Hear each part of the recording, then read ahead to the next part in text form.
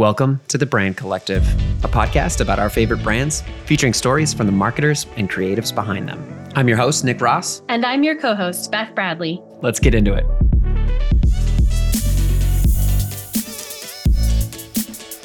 Welcome back to the Brand Collective podcast. Today we have Tara Lynch, the Senior Manager of National Marketing at QDOBA. Thanks so much for joining us today, Tara. Thanks for having me. I'm super excited. Yeah, we are very excited. Talk about a delicious episode. As someone that's from Denver, Colorado, home of QDOBA, I believe. That's where it originated, right? This is very cool. Yep. So I want to talk about your career. And you started at big, reputable agencies that include Ogilvy and Mather and Saatchi Saatchi. Can you tell us a little bit about how you got your foot in the door at those sort of intimidating agencies? It's actually funny. I remember exactly where I was when I got the email that I would intern at Saatchi Saatchi over the summer. So I interned with them between my junior and senior years of college. And I was in my college dorm triple with my two fellow lacrosse teammates. And I was honestly floored because when I was interviewing for the program, I went to school in Connecticut. And so I took a train into the city for an interview. And of course, I missed the train. I had to get on the next one. I was so flustered. And in my true self form, I showed up like 20 minutes late for this interview, which I was like so excited about. But I thought it was, kind of over right then and there because I had missed this train. But somehow I landed an internship there over the summer on the account team, which was so much fun. I learned so much about advertising. I thought I knew what advertising was all about, but obviously you know nothing until you actually get into the building. But that program was super awesome. And I had the best experience there with them. And I got to work on a couple of different brands. We did really fun, like spec work for some of their current clients. I think it was Folgers at the time. And I was just so obsessed and I wanted to make sure that I got into advertising after I graduated. So the next year I, harassed the account VP who was the VP on the account that I worked for. And I literally probably emailed her like once a week, which looking back was not the best way to do that. But I guess it pays off because I was able to get a assistant account executive position on the Olay account for Procter & Gamble, which was amazing. So that's like really how it all started. But I guess really, got that internship somehow. Thank you to whoever hired me then. Kind of got my foot in the door at Saatchi and worked my way a couple of years there and then transferred to Ogilvy a little bit later in my career. And it was great. And now you've made the transition to being an in-house marketer for a major restaurant chain. How was that transition and how do you reflect on it coming from that big agency world? I worked in New York for almost 5 years at Saatchi and Ogilvy. And then a couple of my friends and I visited San Diego, moved out, fell in love with it, moved out to San Diego because it just was never even on the map. But there's an awesome ad agency based in San Diego, worked there for a couple of years. And then one of my coworkers actually just moved over to the QDOBA side. And I grew up next to QDOBA's. They're obviously based in Denver, but they have a bunch of locations. I'm from Cincinnati myself. So they had a couple locations. I was always obsessed with it, more so than its competitor, just because they have queso.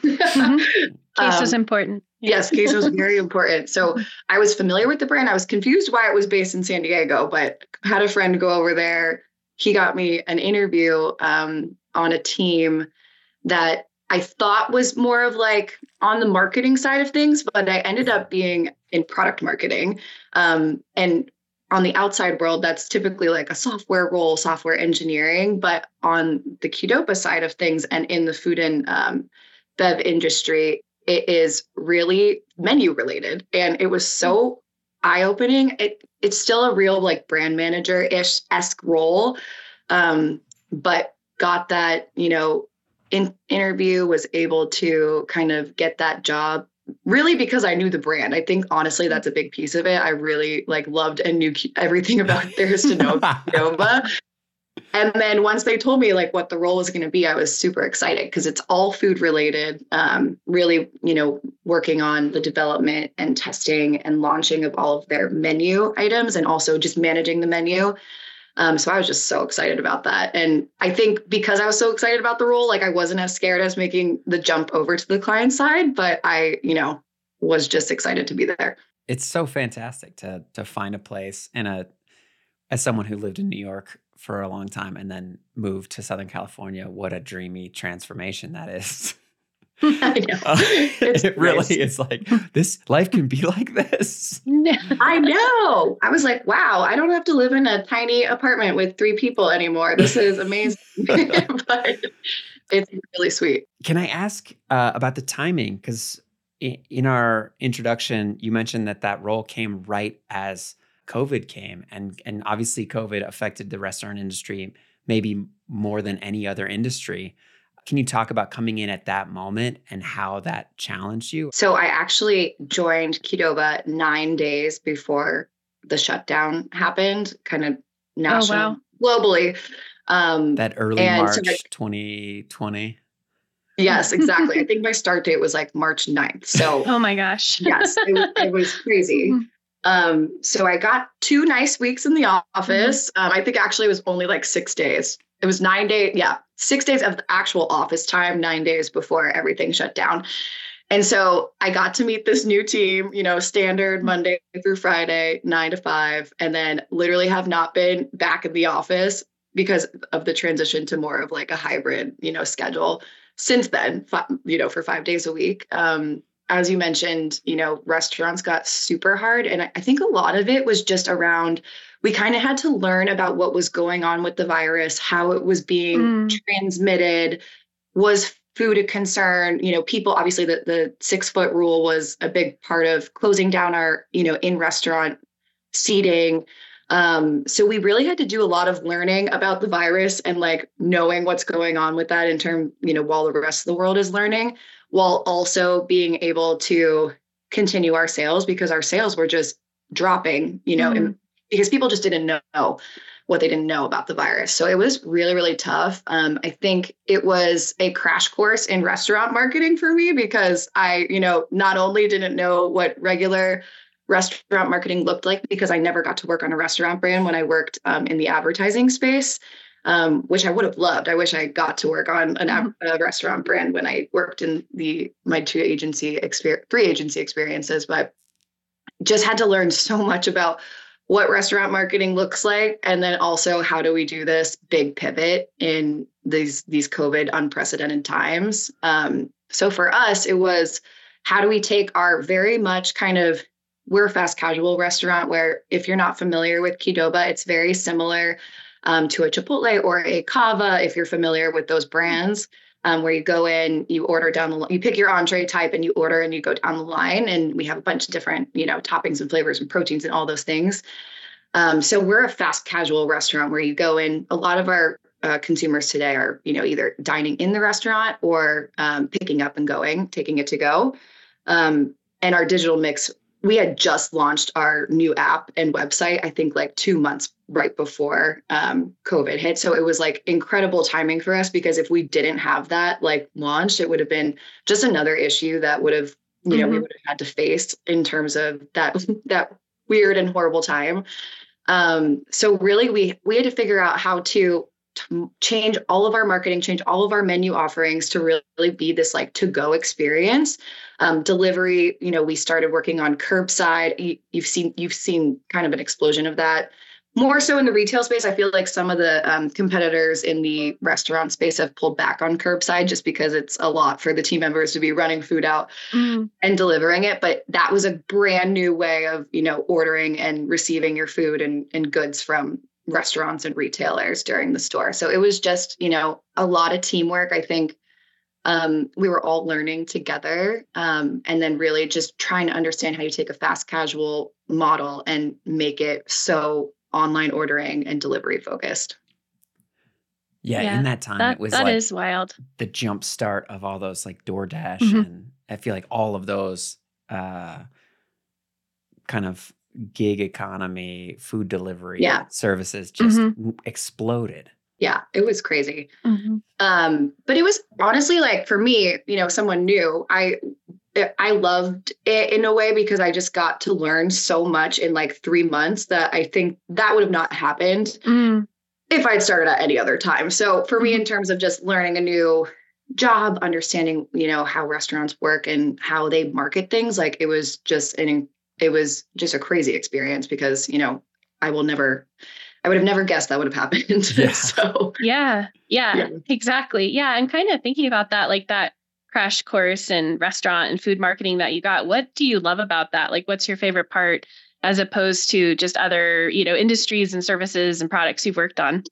Yeah, so I love food. So I think Same. Yeah. Yeah. Likewise. I think you have to love food to work in food. And I think it really does help that our food is really good. And like I said, I knew the brand. I love the brand. What's interesting about QDOBA is we have over 700 restaurants, but we definitely have a brand awareness problem. I think because of our locations, we're located all over the US and in Puerto Rico and Canada.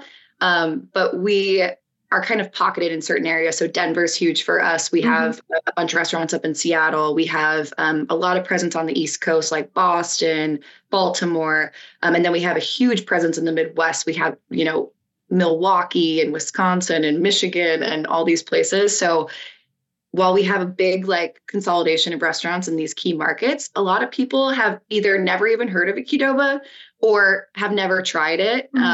But so that's been really interesting. I will say from a food perspective, it's really easy and relatable to talk about from a marketing perspective. Really, most people love food. Most people want to try flavors. A lot of the research we do on our guests and, target audience is, people are really looking for bold new flavors, and they really want to try something that's going to, make them feel good about spending their money on it. And then also just make them, feel happy and felt like that was a great experience. So I think being able to kind of market a product that is just something that people like is really nice. Really nice.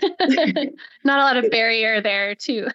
Yeah, that makes sense. That's super cool. Yeah. I've done other things like agriculture companies, and I'm like, it's a little bit more difficult. Yeah.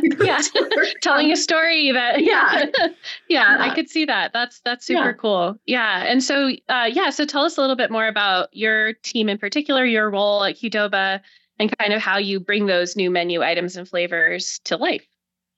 Yeah. So like I mentioned, I started at QDOBA as a product marketing manager, and typically what that means at a company is you work really closely with our culinary arm to develop and test new menu items, manage the menu in terms of, what's the most effective mix of items to have on the menu that are kind of driving the most reach with our guests. And then also just constantly innovating and staying on top of trends. So the way it works is, product marketing, you really work cross-functionally with a lot of the different teams. So it's the culinary team, it's the operations team who's helping develop all the procedures for these new items. And then obviously with that comes supply chain. So there's new things that need to be brought into the restaurant to support some new menu innovations. So it's a really cross-functional role. And that's kind of how I started my gig here at QDOBA.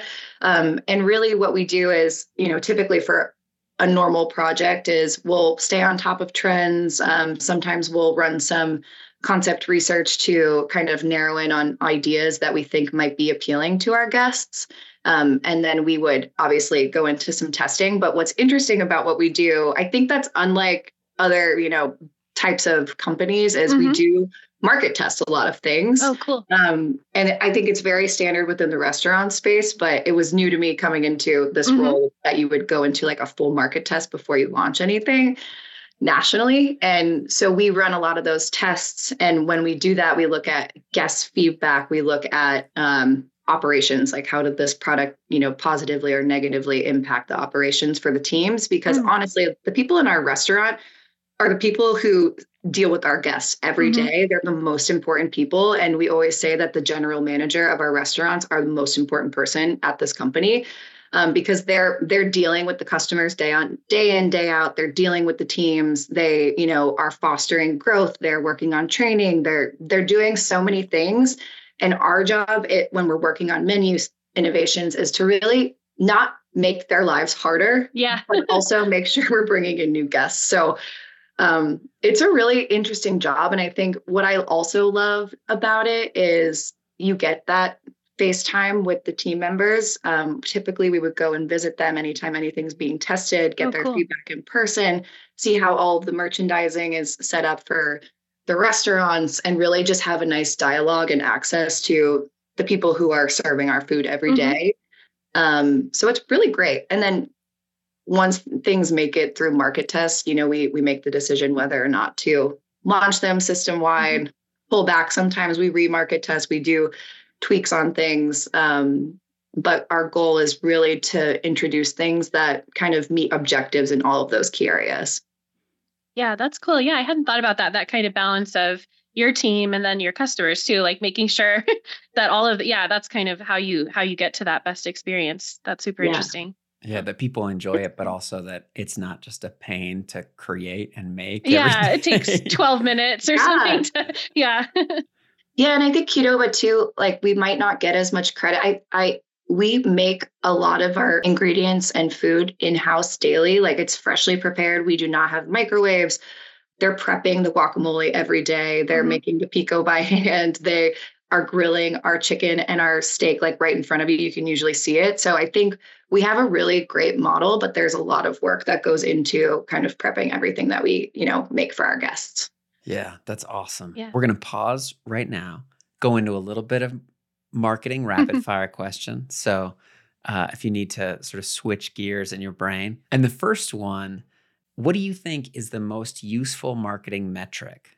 I think for my job today, I would say it's probably profitability on our side, because I think we do operate a restaurant. So I think profitability in terms of what we are selling, but also how it's getting back to the bottom line and how we're spending our dollars. So I think for me, as somebody who manages the national marketing efforts for the brand, we always want to do something that's profitable, but also is driving, brand awareness. Nice. Yeah. And that makes sense. Restaurants are notoriously thin margins. So I'm sure that's a major concern. Next up here, what is a recent marketing campaign that you have loved? I am just such a fan. Well, I know it's obviously we're prepping as we're recording this, we're going into Super Bowl weekend. But I recently saw some of the work for E-Trade, and I do not know why. I just love the talking babies. Those are good. So much. Yeah. And I know they've been around forever, but they had, I think this year's Super Bowl spot, they have the kids playing pickleball, and I just was like, this is genius. Yeah.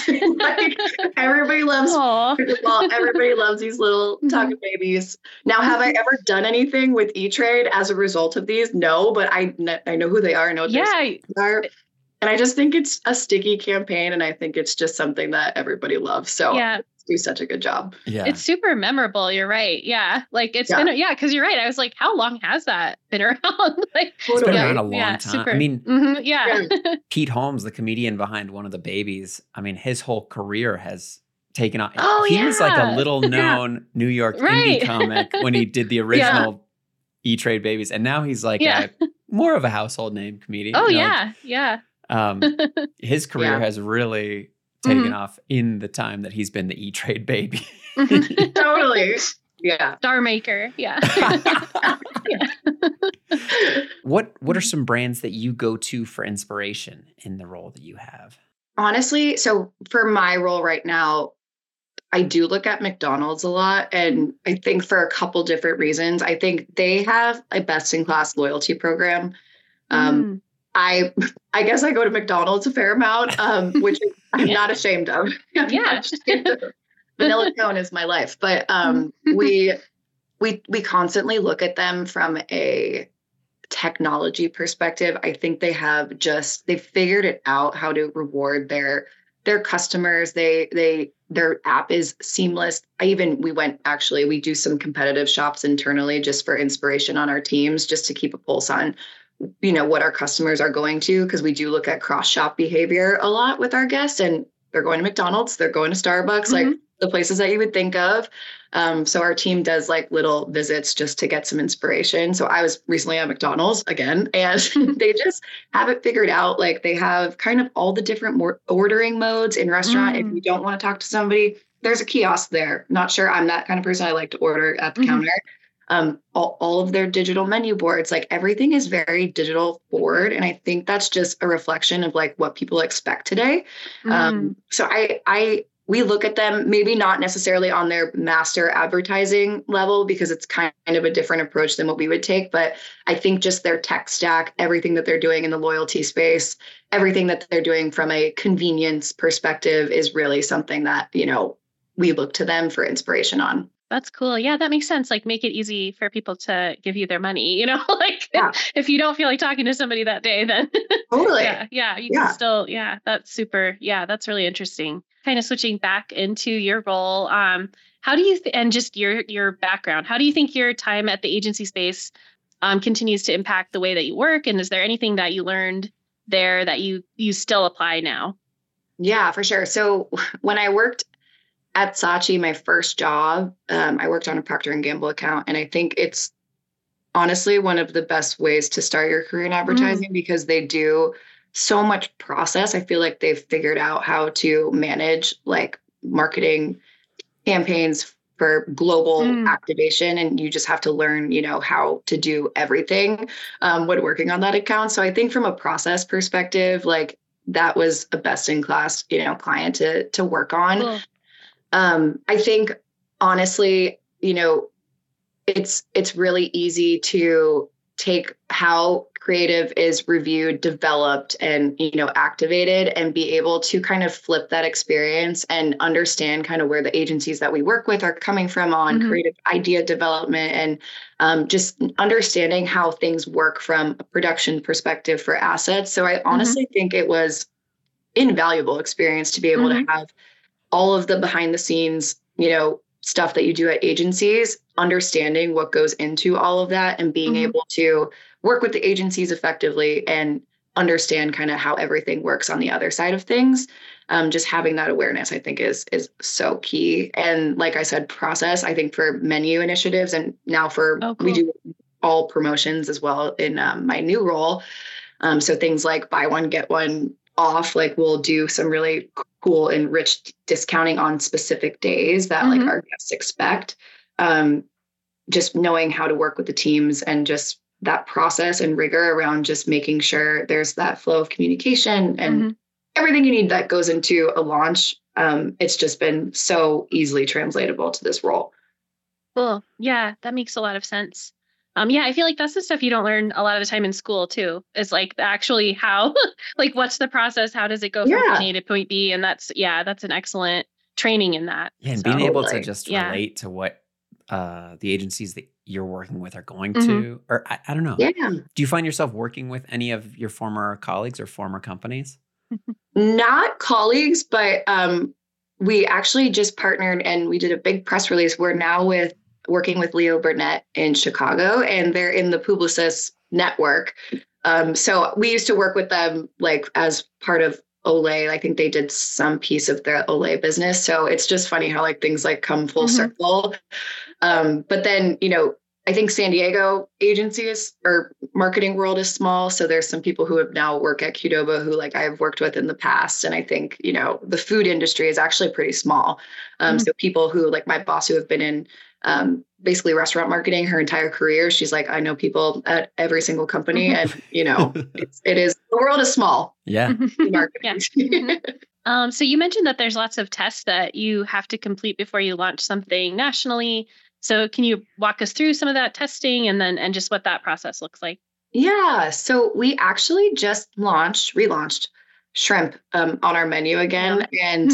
And like I mentioned before, I think, people who are not familiar with the brand may think that's weird, but we really are having the teams like freshly saute the product in-house. So for shrimp, we had traditionally not had that on the menu.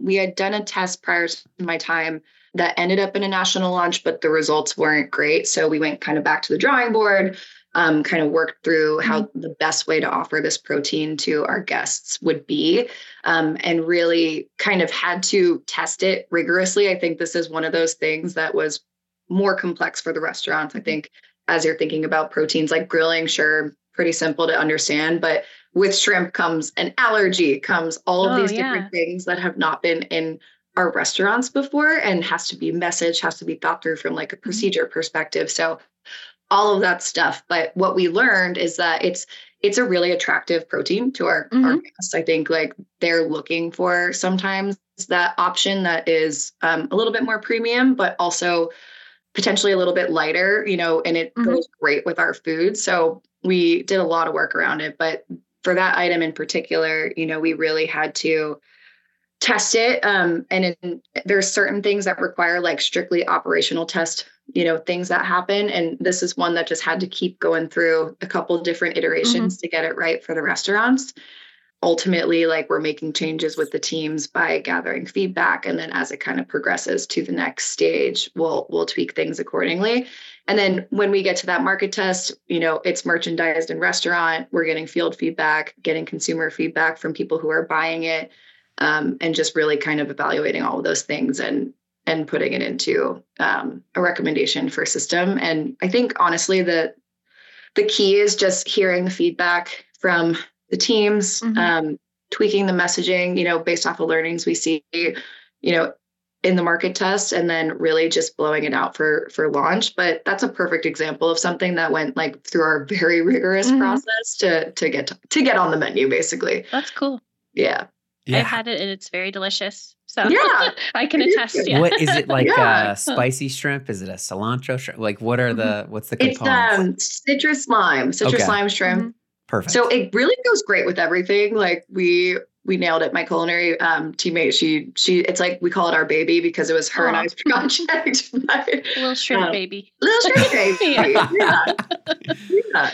How long is that process from like, I'm sure that the ideas originate in some sort of like, this is popular right now in, Southwestern cuisine, Mexican cuisine, Latin cuisine. Maybe we try it. How long until it ends up in the testing phase? And then how long until that testing phase translates into a menu item? It really depends, because some things, we'll see a trend and we want to move really fast on it to get it on the menu. But for something like shrimp, where it takes like commercialization with the vendor, we obviously had to like source the correct amount of shrimp. I think that's another thing that's very interesting about, marketing new products is there's this whole forecasting element that like was never part of my agency life. I think like the data side of things and just like being accountable for like how much product you're ordering from a supplier was just crazy to me. I'm like, it has to be perfect. So it really does depend. I think if something were to follow a process like shrimp, I believe it took almost 2 years for us to get it on the menu nationally. Because really the upfront phase moves pretty quickly in terms of like the concept level, but then the testing phase and the commercialization of the product can vary so much depending on how long it takes the supplier to produce, what goes into it and get it into our distribution centers and get it to the restaurant. There's like all these different timeline components that have to be managed in order to get to like a certain launch date. So it's fun. I think of it as a big puzzle. Yeah. Yeah. Yeah. And the just the perishability of the product is so, that's so crucial. Any trends that you jumped on quickly, or any food trends that in your tenure? I think a good example is obviously we have, or actually people may not know, we have brisket birria on our menu, and what started as a brisket improvement project. So sometimes we'll take a look at our products and we're like, okay, this is too salty, or this is, we want this to be better from like a texture perspective. We'll start a project on improvement of quality. So that project really started as a quality improvement project of our brisket, because we always had brisket on the menu.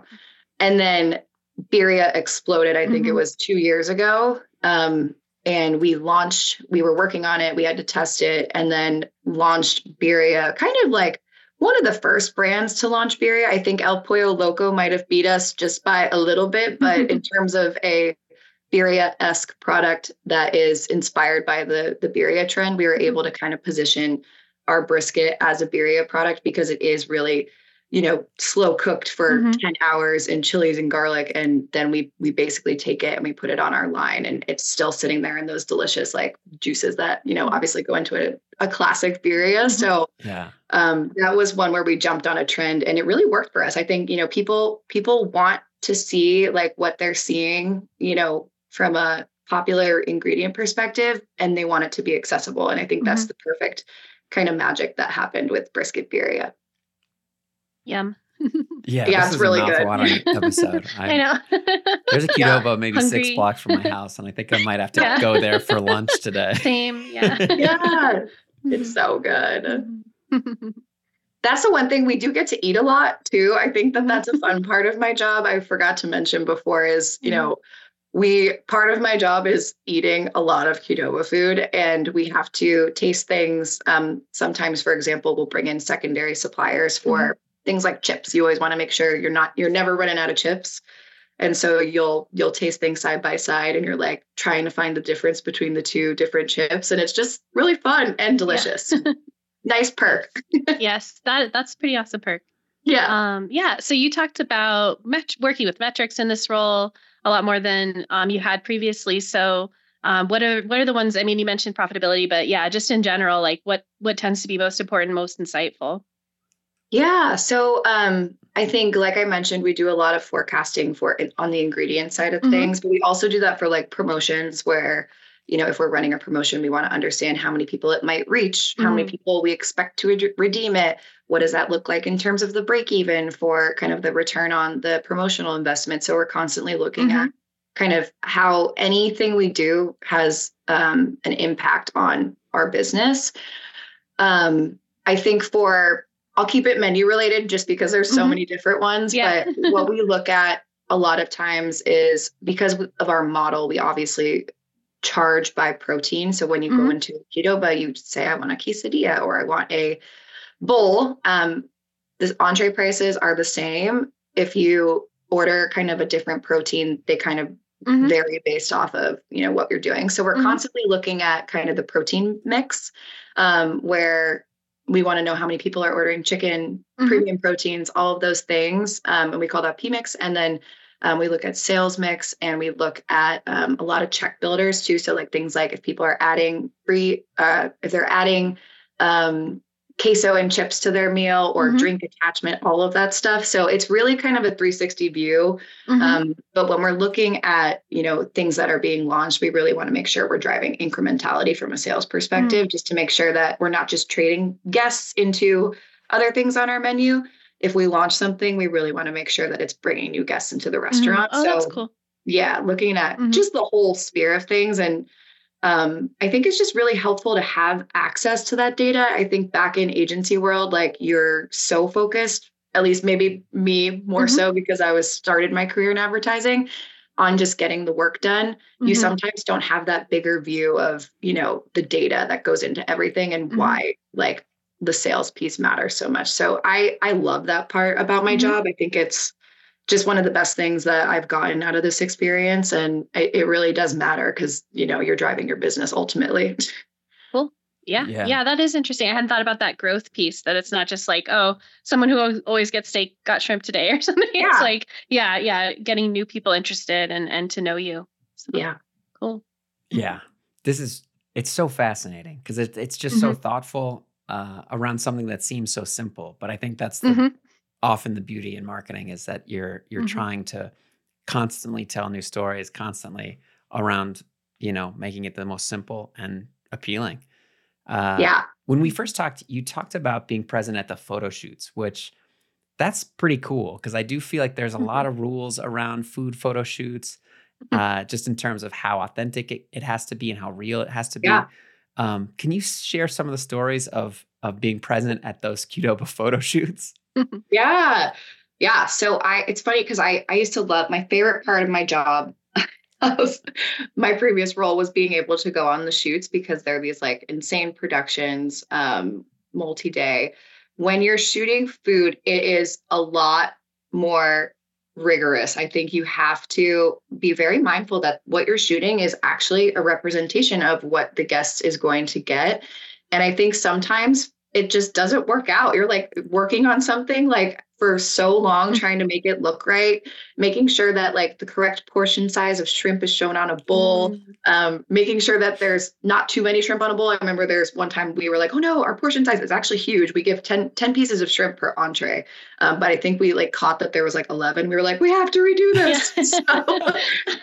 So it's really a massive attention to detail. And I applaud food photographers because they have to deal with a lot of feedback, because you really need it to be an accurate representation of what is going to be served. But I think like the lifestyle pieces, it's what you expect. Like there's no real, change from any other type of shoot. But I think the food portion is what I was not ready for, in terms of like, that tomato looks a little pale and you need it to be the right colored tomato. And you're like, why is this like this? This is a lot.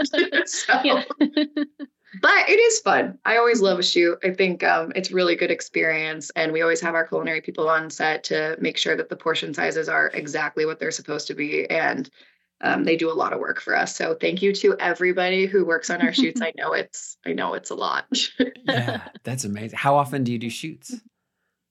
It varies. I would say we have actually, well, I don't know what it's going to look like this year, but last year we had probably 10 shoots. Nice. Happening. It's a lot. Which is a lot. I think we broke them down into pieces because you spend so much time, but we typically do, a couple of different initiatives a year. But we also have a massive catering program, and shooting catering is also another challenge. We have an amazing catering program because we have like hot bars and they're served hot, and you can basically create the in-restaurant model at your house, or wherever you're hosting your event. But it's a big setup that you have to like capture, and it's just a lot goes into it. So. Everything about this episode is making me hungry. I know. I had a thought about feedback, and how feedback nowadays is so linked to social media and trends and viral moments. Does QDOBA scan social feedback for what people are saying about their food, and how does that play out? And have there been any moments that QDOBA has like achieved some level of virality, maybe unannounced to you or unexpected to you?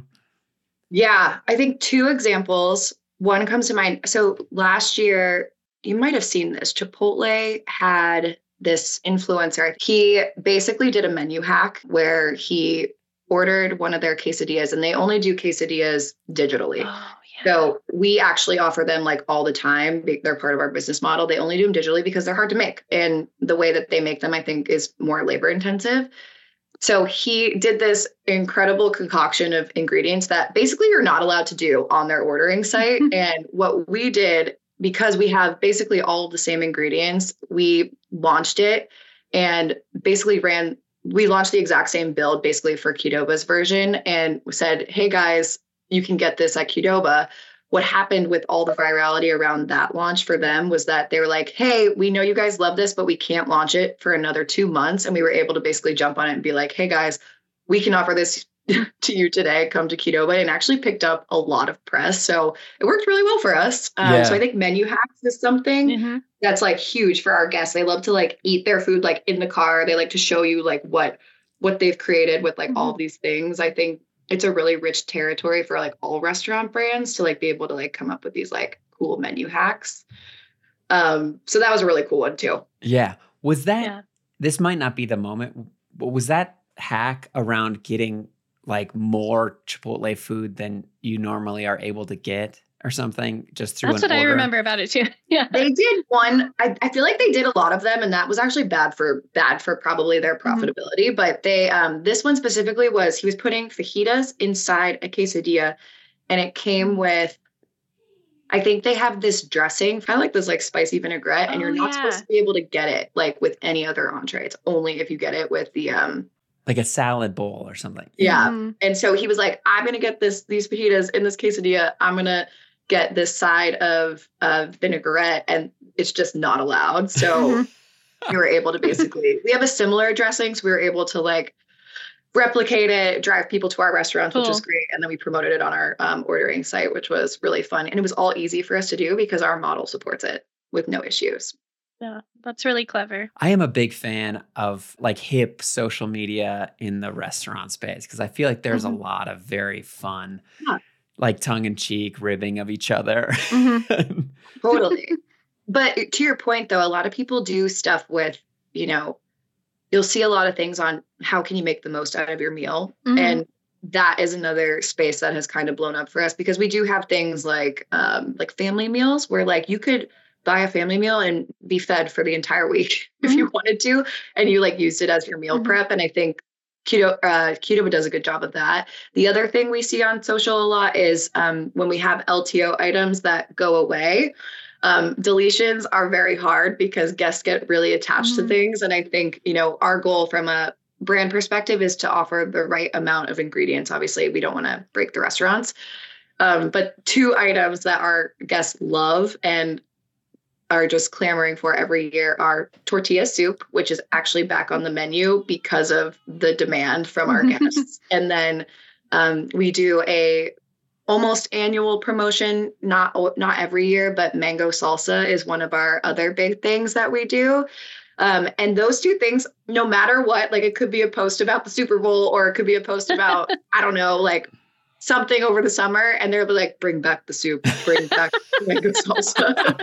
So every time we're like, we this always happens, but we do listen to them. And I think like what we've learned from that is like, there are, you know, certain items like that our guests love, and being able to promote items that, you know, are recurring on our menu or just items that are already on our menu that we know our guests love, plus this like nice, you know, new product launches. I think it's a really good balance of, you know, what we're doing. Yeah, it's so awesome. I really appreciate you joining today because it's a very fun space to talk about. So to end our episode, we always ask 3 questions that are sort of more about you. And these ones are fun today. So if you had to give a PowerPoint presentation of any subject not in the marketing and restaurant space, what subject do you think you would feel confident in? So I love the band Fish, and I think I think I could give a really good presentation on why they are the best band in the world. Yeah. That's great. I'm sure a lot of people would tune in.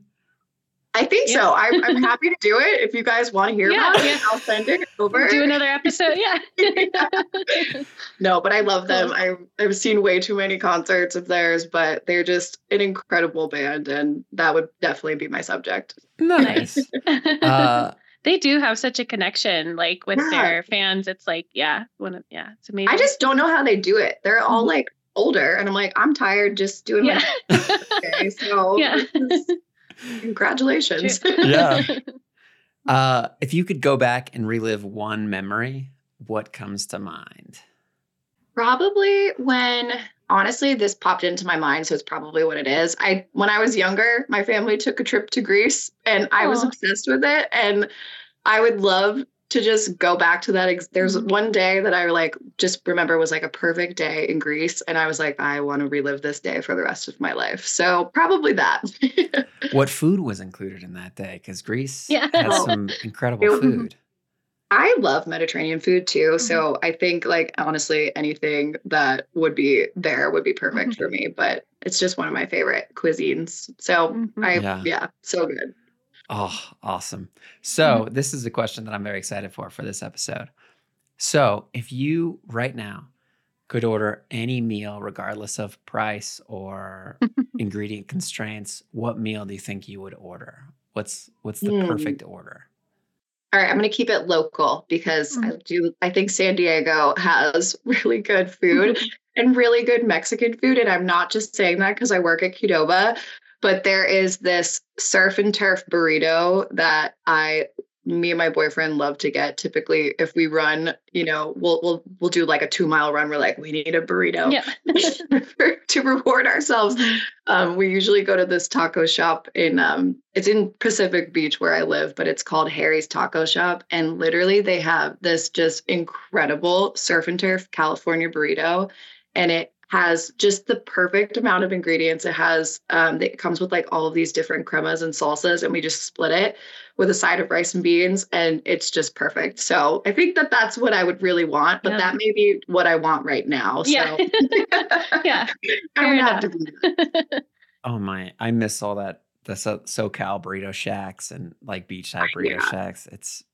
What a great culture that is. It's so good. I also love breakfast, but I'm feeling more in the surf and turf camp today. Yeah. What's the surf? Is it like a fish, or is it like a more of like a crab or seafood, or? It's shrimp. So they do like freshly grilled shrimp with like this carne asada steak, and they put French fries in California burritos, then a little bit of rice, and it is just so good. Like it's just delicious. I crave it all the time. Incredible. Well, Tara, thank you so much for joining us. We appreciate you taking the time. Yeah, thank you. Yeah, thanks for having me. This has been so fun. It's been so fun. Yeah, I'm excited. You're listening to a Brand Folder podcast, where we like to say, strong brands live here. Join us as we build the Brand Collective, a podcast for anyone curious about the people behind the brands that we all love. We're available on Spotify and Apple Podcasts. Subscribe. And if you feel inspired, leave us a review. We'd love to hear what you think about the show. Until next time, this has been the Brand Collective.